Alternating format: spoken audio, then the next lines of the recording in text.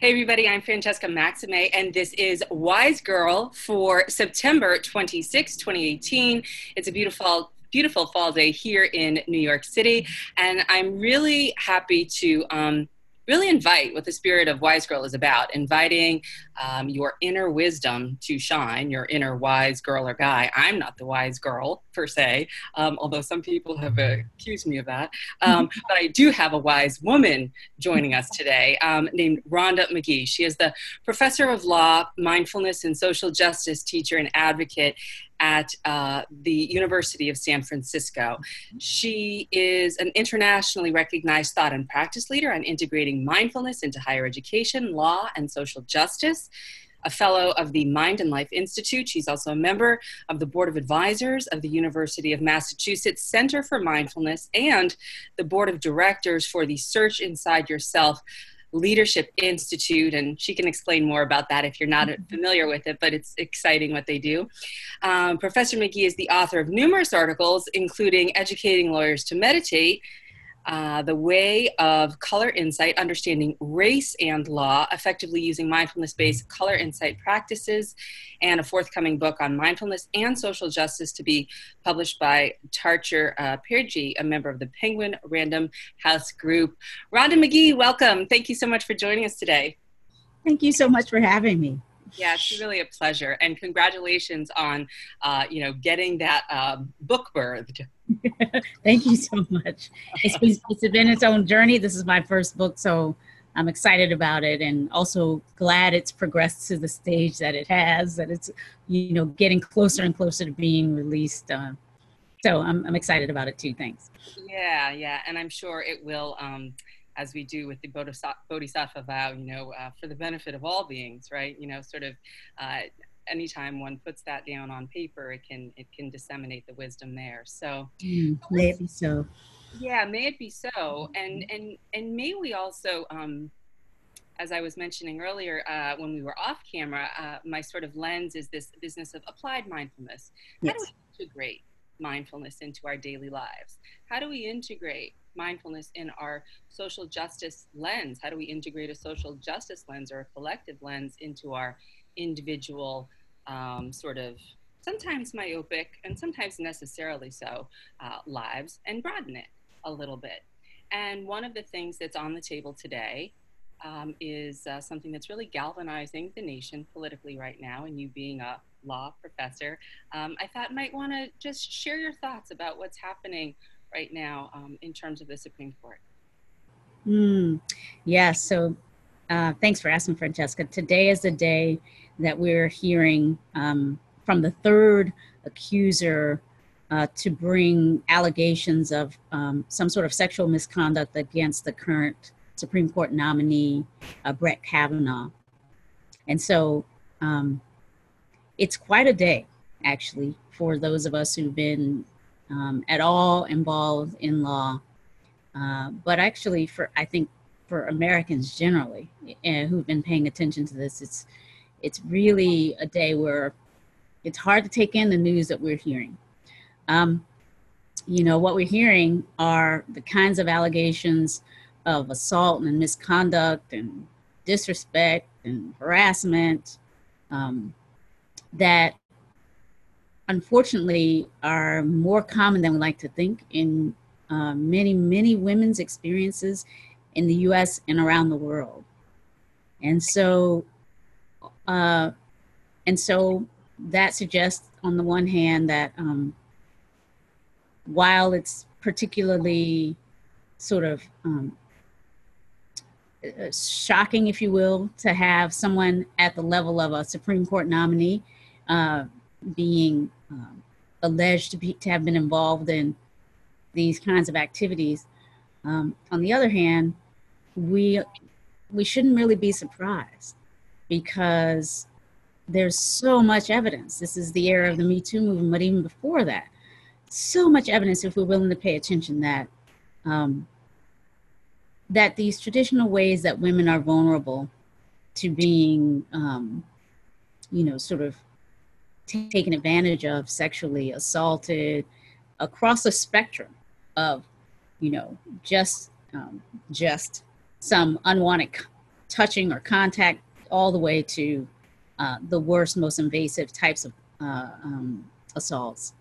That spectrum is broad, and we've known that many, many women are vulnerable and have been victimized in some ways at some points in our lives. I am one of those women. And so, again, it's a difficult time to be reminded how prevalent it is, to see just how the system is responding in ways that are very apparently self-protective of the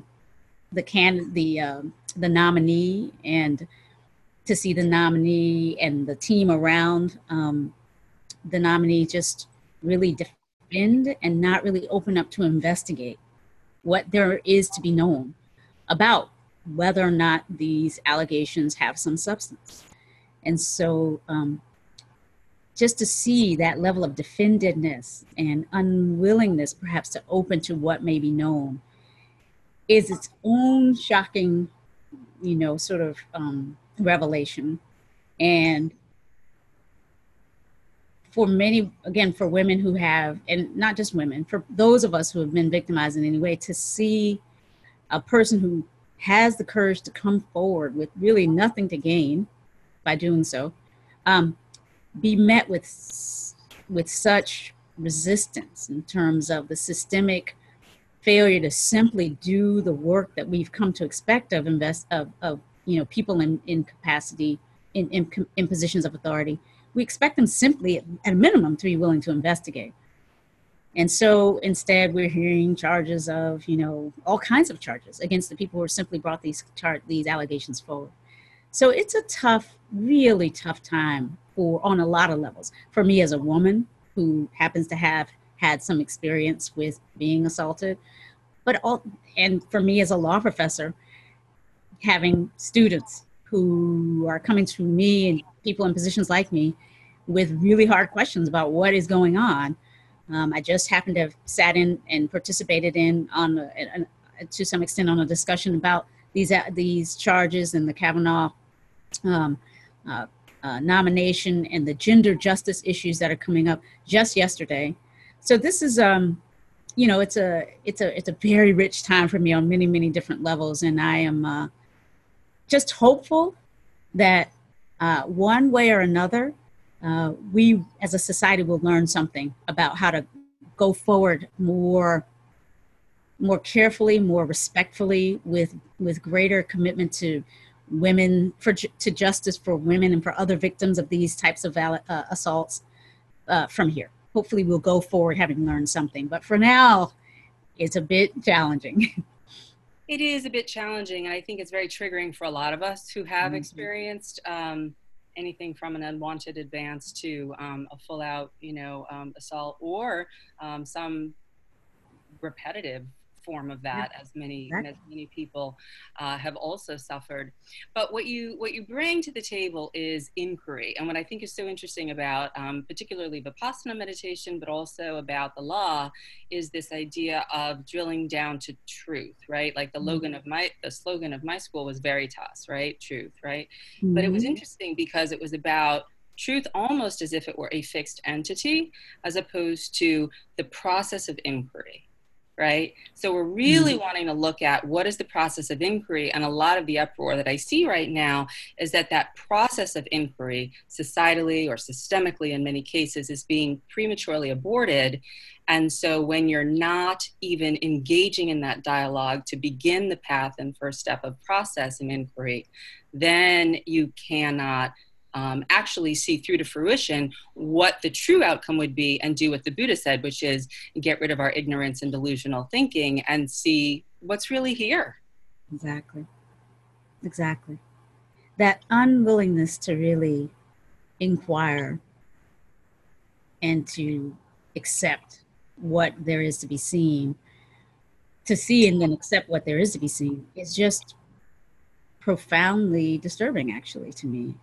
And also not entirely surprising, because what we're really seeing are the ways that, on the one hand, we have these systems and processes that in some ways have been the envy of many people around the world, many countries that don't have the kinds of commitments to rule of law, to a doctrine of equality, due process, these sorts of norms, the commitments to investigating truth, investigating claims, and following the truth where it might lead, whether in a formal court of law situation or just in the everyday way that we translate those commitments to the projects in our our our general civic life, right, or work world.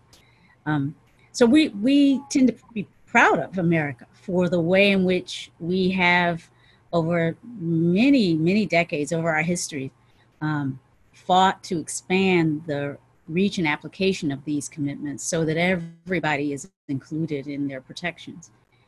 And to see, though, that we still have evidence that despite the fact that we have these promises and these systems and commitments on the one hand, we also have entrenched systems of power, entrenched systems of cultural coding and different ways that we systemically privilege certain people, certain groups, certain types of people, and disadvantage in systemic and in personal, interpersonal, and systemic ways other people.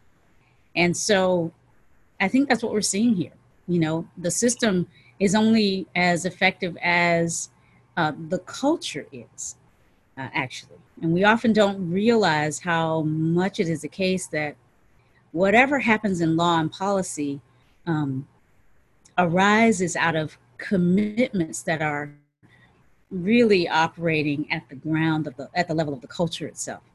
And so, to the degree our culture has not fully embraced the ongoing call to provide real justice and real equality for everybody, including women.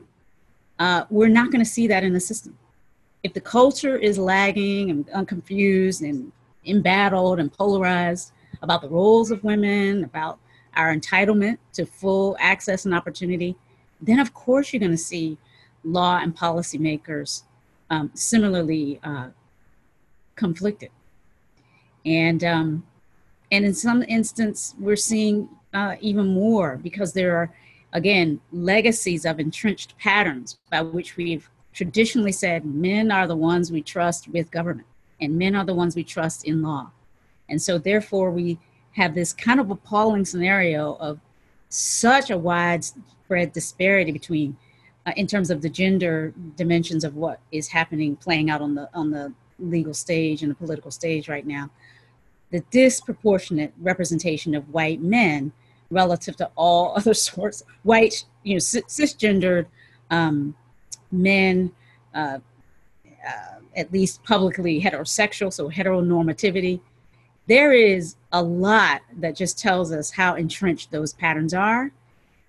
And the system is not a match if our culture hasn't unpacked and truly created a world where everybody is entitled to all the protections that our system might afford. So here we are. Right. And so here we are. And, I'm in New York City. I know you're on the West Coast, but, the UN is convening and it was even just yesterday that the current leader of our nation is, addressed the UN and, really had quite a lot to say about what he didn't feel other entities, countries were doing well. And I do think that what you're talking about is systemic, right? And so there's multiple levels. There's sort of the macro level, the meso level, the micro level. Mm-hmm. And the macro level, the systemic piece, I think is sort of like when you're a fish in water. You don't really realize it. You don't really think so much about it. We breathe air, we breathe oxygen. We don't think about it all that much until we don't have it. If you have asthma, you think about it. If your air is polluted, you think about it. But otherwise, you don't really think about it. So it's just there. And to the degree that, I'll name it, patriarchy is present and systemically part of the fabric of the way in which we have structured our society, which really is nothing more, I don't think, than power over as opposed to power with, right? Mm-hmm. Which is what you're Mm-hmm. talking about. That's sort of the, as Gloria Steinem said, we're linked, we're not ranked. It's kind of it in a nutshell. Mm-hmm. And that, more for you means less for me. So I need to get mine, and we're in this constant race. And applying this to mindfulness, and applying this to, sort of looking at things through this mindful lens, or how mindfulness can inform us at that micro level to then help perhaps change and shift the things like the culture that you're talking about, to then help us start planting seeds at the root and the ground level, so that we can start to decalcify some of the systemic things like sexism or ableism or racism, and you can add your ism. I think is really important, because when people can start to ground in their individual looking at what's here, they can actually turn to what's challenging about what's systemically here also. Absolutely. Yeah, I mean, so well said. It's one of the reasons why I'm drawn to mindfulness as a modality for supporting work in the world is that it really, I have personally found no better set of tools for doing just what you just described, for preparing ourselves to, starting with our own selves, seeing more clearly what, again, there is to be seen. So really coming into some kind of more authoritative, if you will, self-authoring relationship with who we are, understanding the agency we have, and the role we play in creating a world that works better for everyone. And so mindfulness for me certainly is a key, if not the key, frankly, to engaging in my own ways with what might keep me stuck and not seeing opportunities that are available for me to help make a positive difference, starting with myself, for myself, but extending that out to others. And so there's definitely a way in which mindfulness for me is about developing a right relationship with myself. It's ultimately about relationality as it applies in every domain of our experience. But certainly that encompasses how it is that we relate to our own sense of self, and what that means for how we interact with others.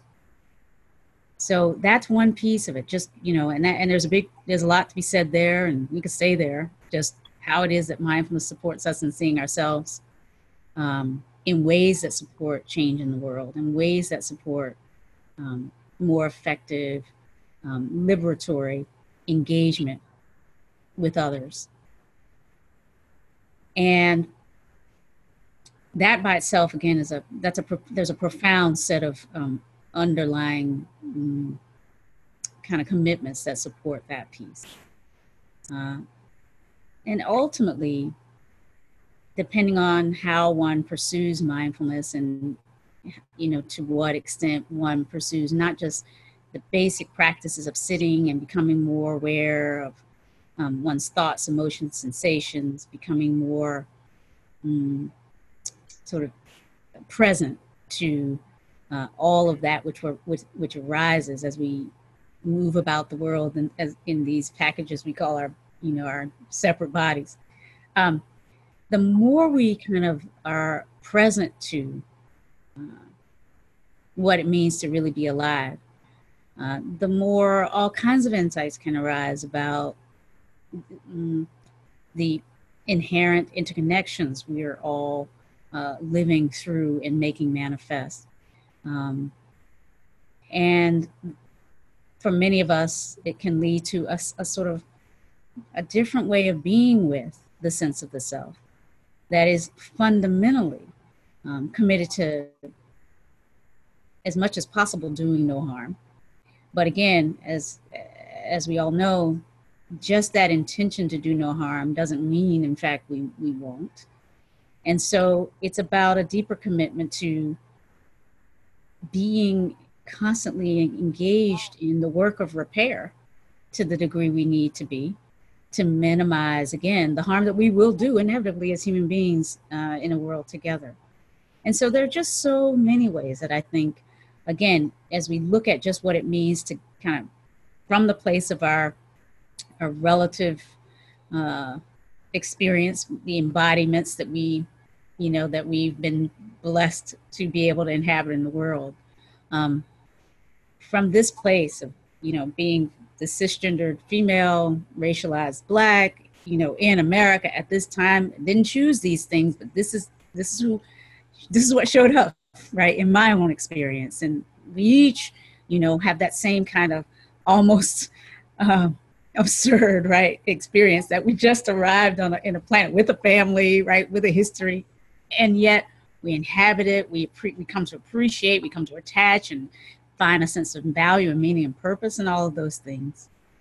But mindfulness can ultimately help us hold our story, our piece, our position, our sort of piece of the cloth, if you will, with a certain kind of humility, a certain kind of, a humility that recognizes it's just a piece in a huge mosaic. We'll never fully understand this mystery that we're a part of. So there's a kind of humility that comes with that.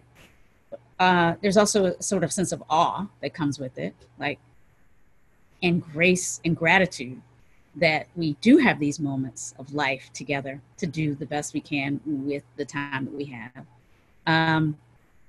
There's just so many ways then that, depending on how deep I would say that we go with our mindfulness practice, we can be supported in bringing about deeper and deeper transformations, many, deeper and deeper changes on the ground that may ultimately lead to a different world, a different way of being with one another.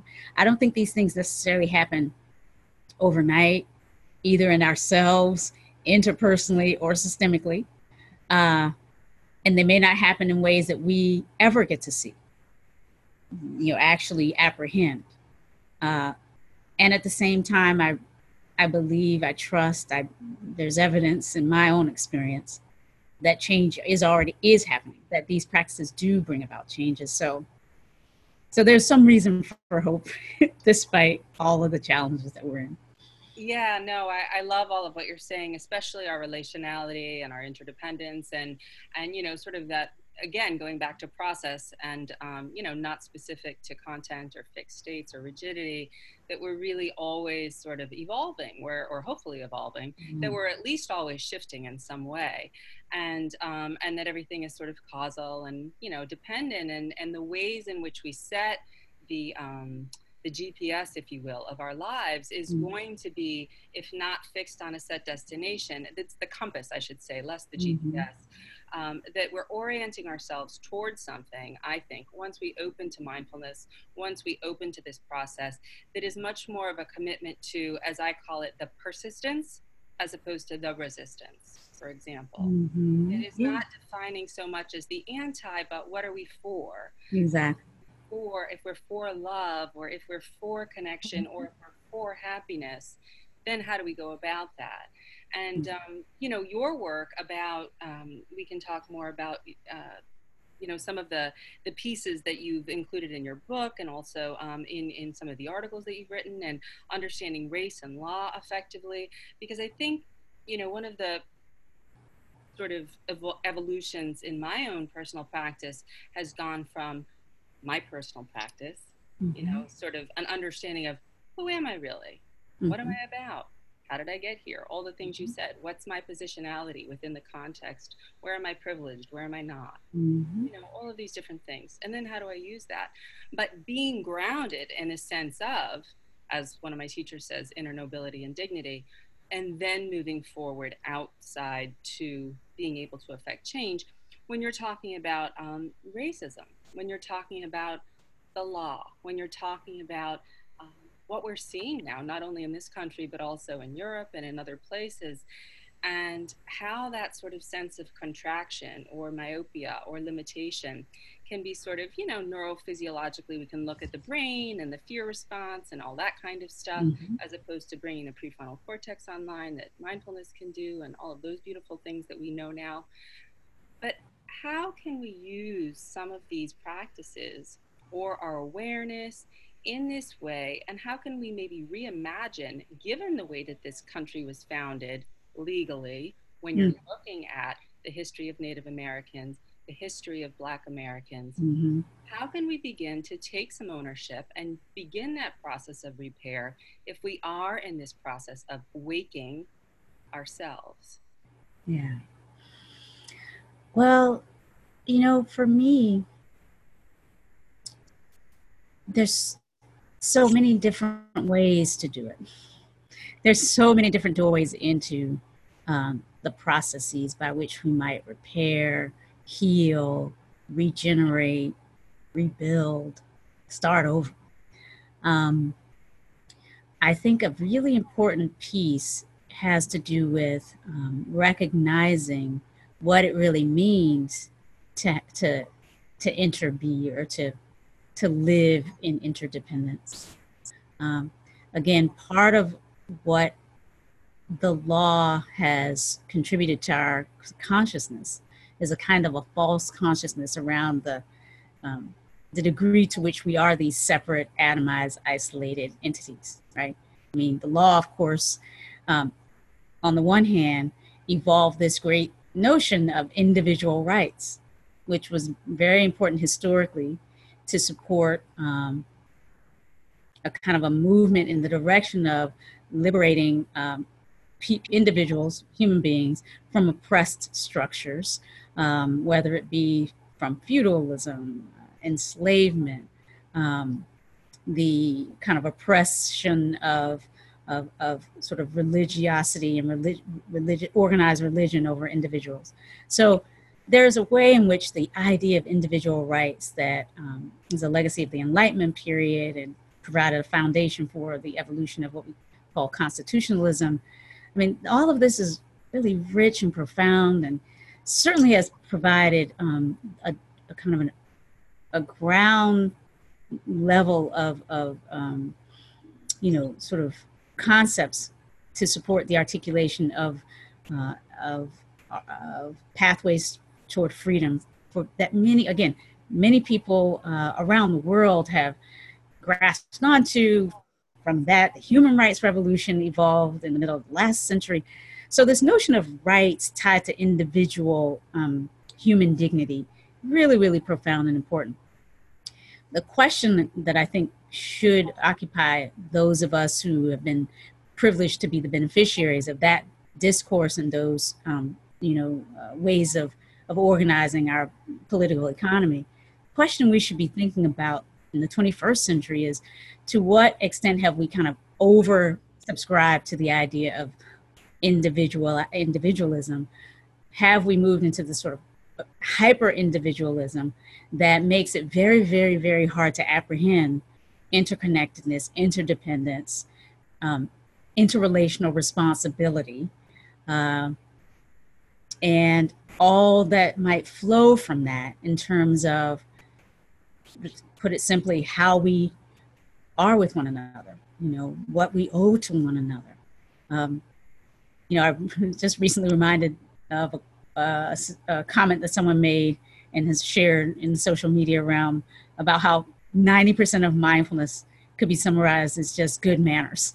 I'm not sure I would go that far exactly, but the idea being that, somehow along the way, with all of this sort of good information about our rights and good grounding in this sort of philosophy of what we call liberalism, the small L, liberal legal thought, everything that goes with it around rights and rule of law, somehow we've missed a deep understanding of what it means to just be well with one another. We've been so defendant, so caught up in adversarial ways of, as you alluded to before, like ensuring that our piece of the pie is, not being compromised by somebody else, and making sure that our identity group, ourselves, our familiars are protected and taken care of, that we've lost, I think, a lot along the way with regard to just what it means to effectively commune together, to be together in community, to have a sense of the we. So I do think that part of what mindfulness can do as we sort of move from that the what arises in personal practice and open up to that profound relationality that really is a gift of mindfulness practice for many of us. The profound sense that we're always inherently a part of something larger than ourselves. The very breath that we breathe, we didn't create. And without it, in short order, we wouldn't be here. The water we need to sustain ourselves, we don't create. Again, just to be profoundly present to that is a waking up to the reality that we're literally constantly interdependent. And so from there, to be aware of the truth of the fact that there is this sort of intersubjective space that is alive, that arises between you and I, or those of us in a room together, those of us experiencing this conversation together across the miles and through technology. There is a generative field that arises when human beings connect. It's more profoundly so, I believe, when we're in person, but this technology helps support it happening even when we are not. And we don't have language really in the liberal legal discourse for really acknowledging and honoring the we space. And we're going to need that, I think, if we're going to really survive a period of so many challenges to the old ways, the world that we've built up through individual rights discourse, right, which includes a world, for example, that has global warming as a legacy, a world that has this constant battle between the sexes as a legacy. We have got to find another way. And I do think that these sort of ways of being mindful that apprehend the whole, that apprehend communal and intersubjective awareness building, those are keys, I think, to helping build, but also just make us more aware of the power, the profound power that is right here in us and between us, through which we can know more profoundly what there is to be known, but also create what is calling forth from us if we're to survive, I think, as a race, into the next century. Yeah, no, I really love all of you're saying, because it's not sustainable, right? What we're doing to our planet or to one another. And it's not, you can't keep extracting without planting, so there has to be this more generative, as you say, field, and relationality does in fact have that inherent in it, right? It's building through these shared energies and moving upward and sort of spiraling sort of in a way out. It's not right.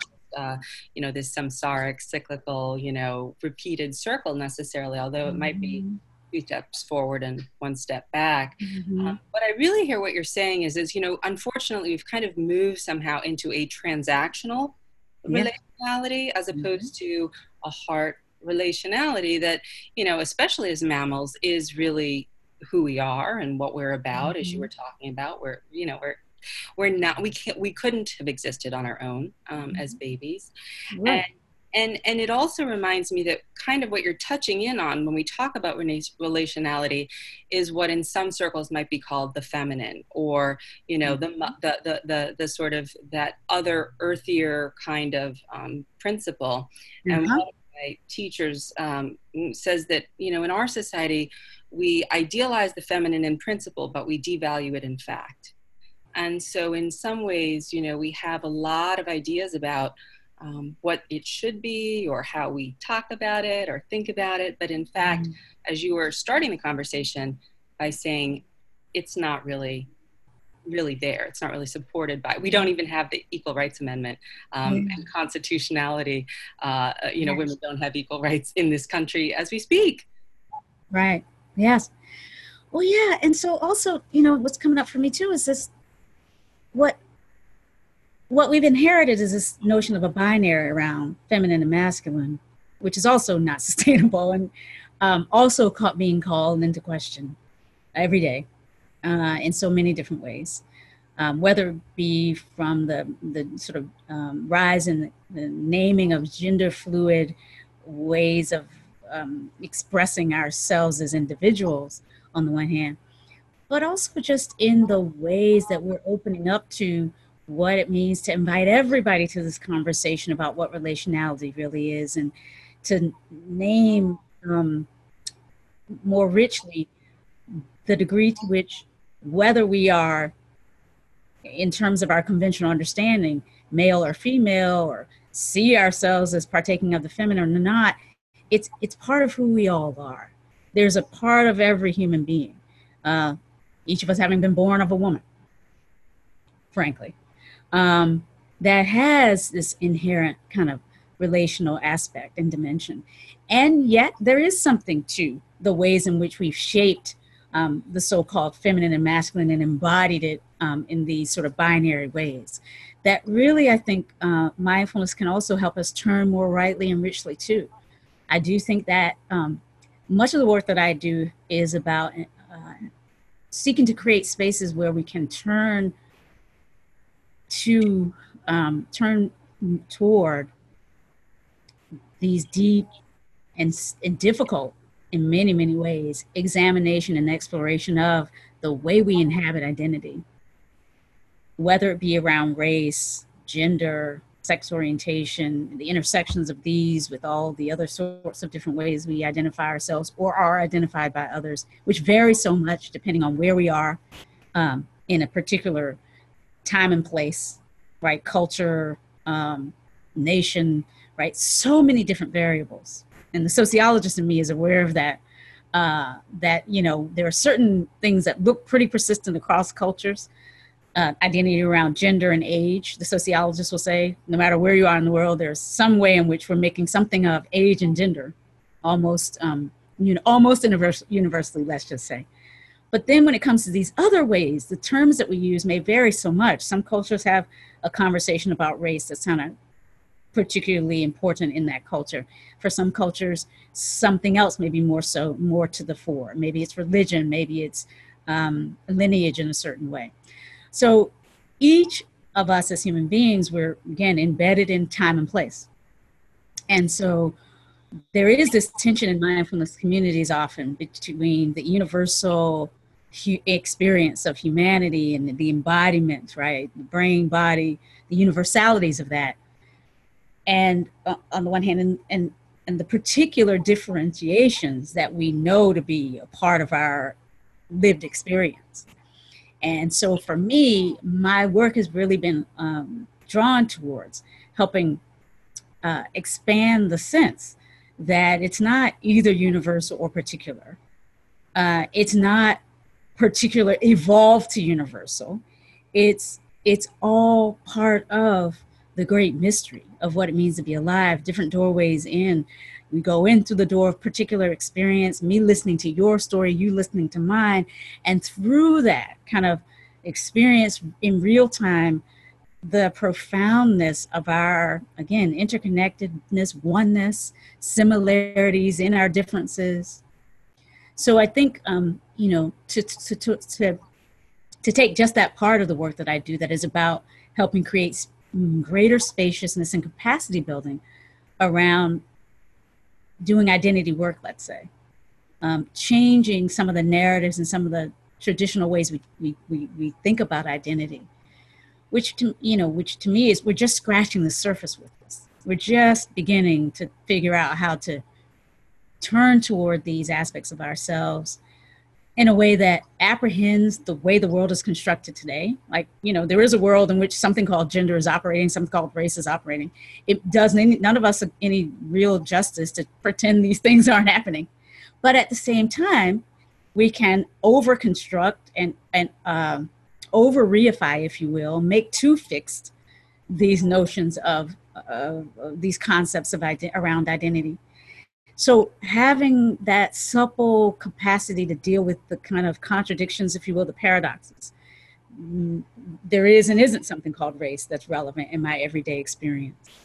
Um, there is and isn't something called gender that I can relate to in a certain kind of way. Um, that sort of radical openness and also a certain kind of adeptness with kind of using language as necessary to try to describe and point toward, as the Buddhists will say, something that's relevant in experience, but while recognizing all the while that we're only ever able to point toward.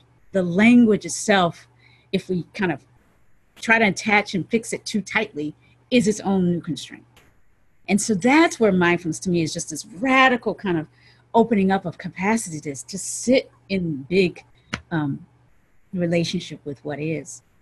And again, when it comes to doing that around identity, I think we're just beginning. And there's a lot of tension between the kind of field of folk who talk about identity, like who are identity specialists, if you will, just social justice advocates on one hand, who haven't embraced a mindful way of holding all of that, right? So bringing mindfulness to that conversation, but on the other hand, bringing the social justice language into the mindfulness conversation, right? So there's mutuality that needs to be engaged in and lots of good work to be done.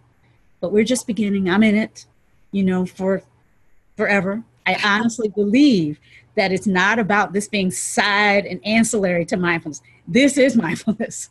This is a part, profoundly an aspect of experience in this body, in this life, this very life. And so for me, this is just a kind of another doorway into this deep, rich path that we call mindfulness in the world, mindfulness applied. Yeah, no, I love that. Thank you, Rhonda. And I often think of it as the both and not the either or. Exactly. It's just it's really, again, either creating or whatever, enough space so that more can be held. And and as you start to do that, there's that whole thing about the salt in the teacup. Yuck. The salt in the bathtub or in the lake doesn't matter. So meaning that you can taste it when it's too small and too narrow, but then you can't when there's more space around it.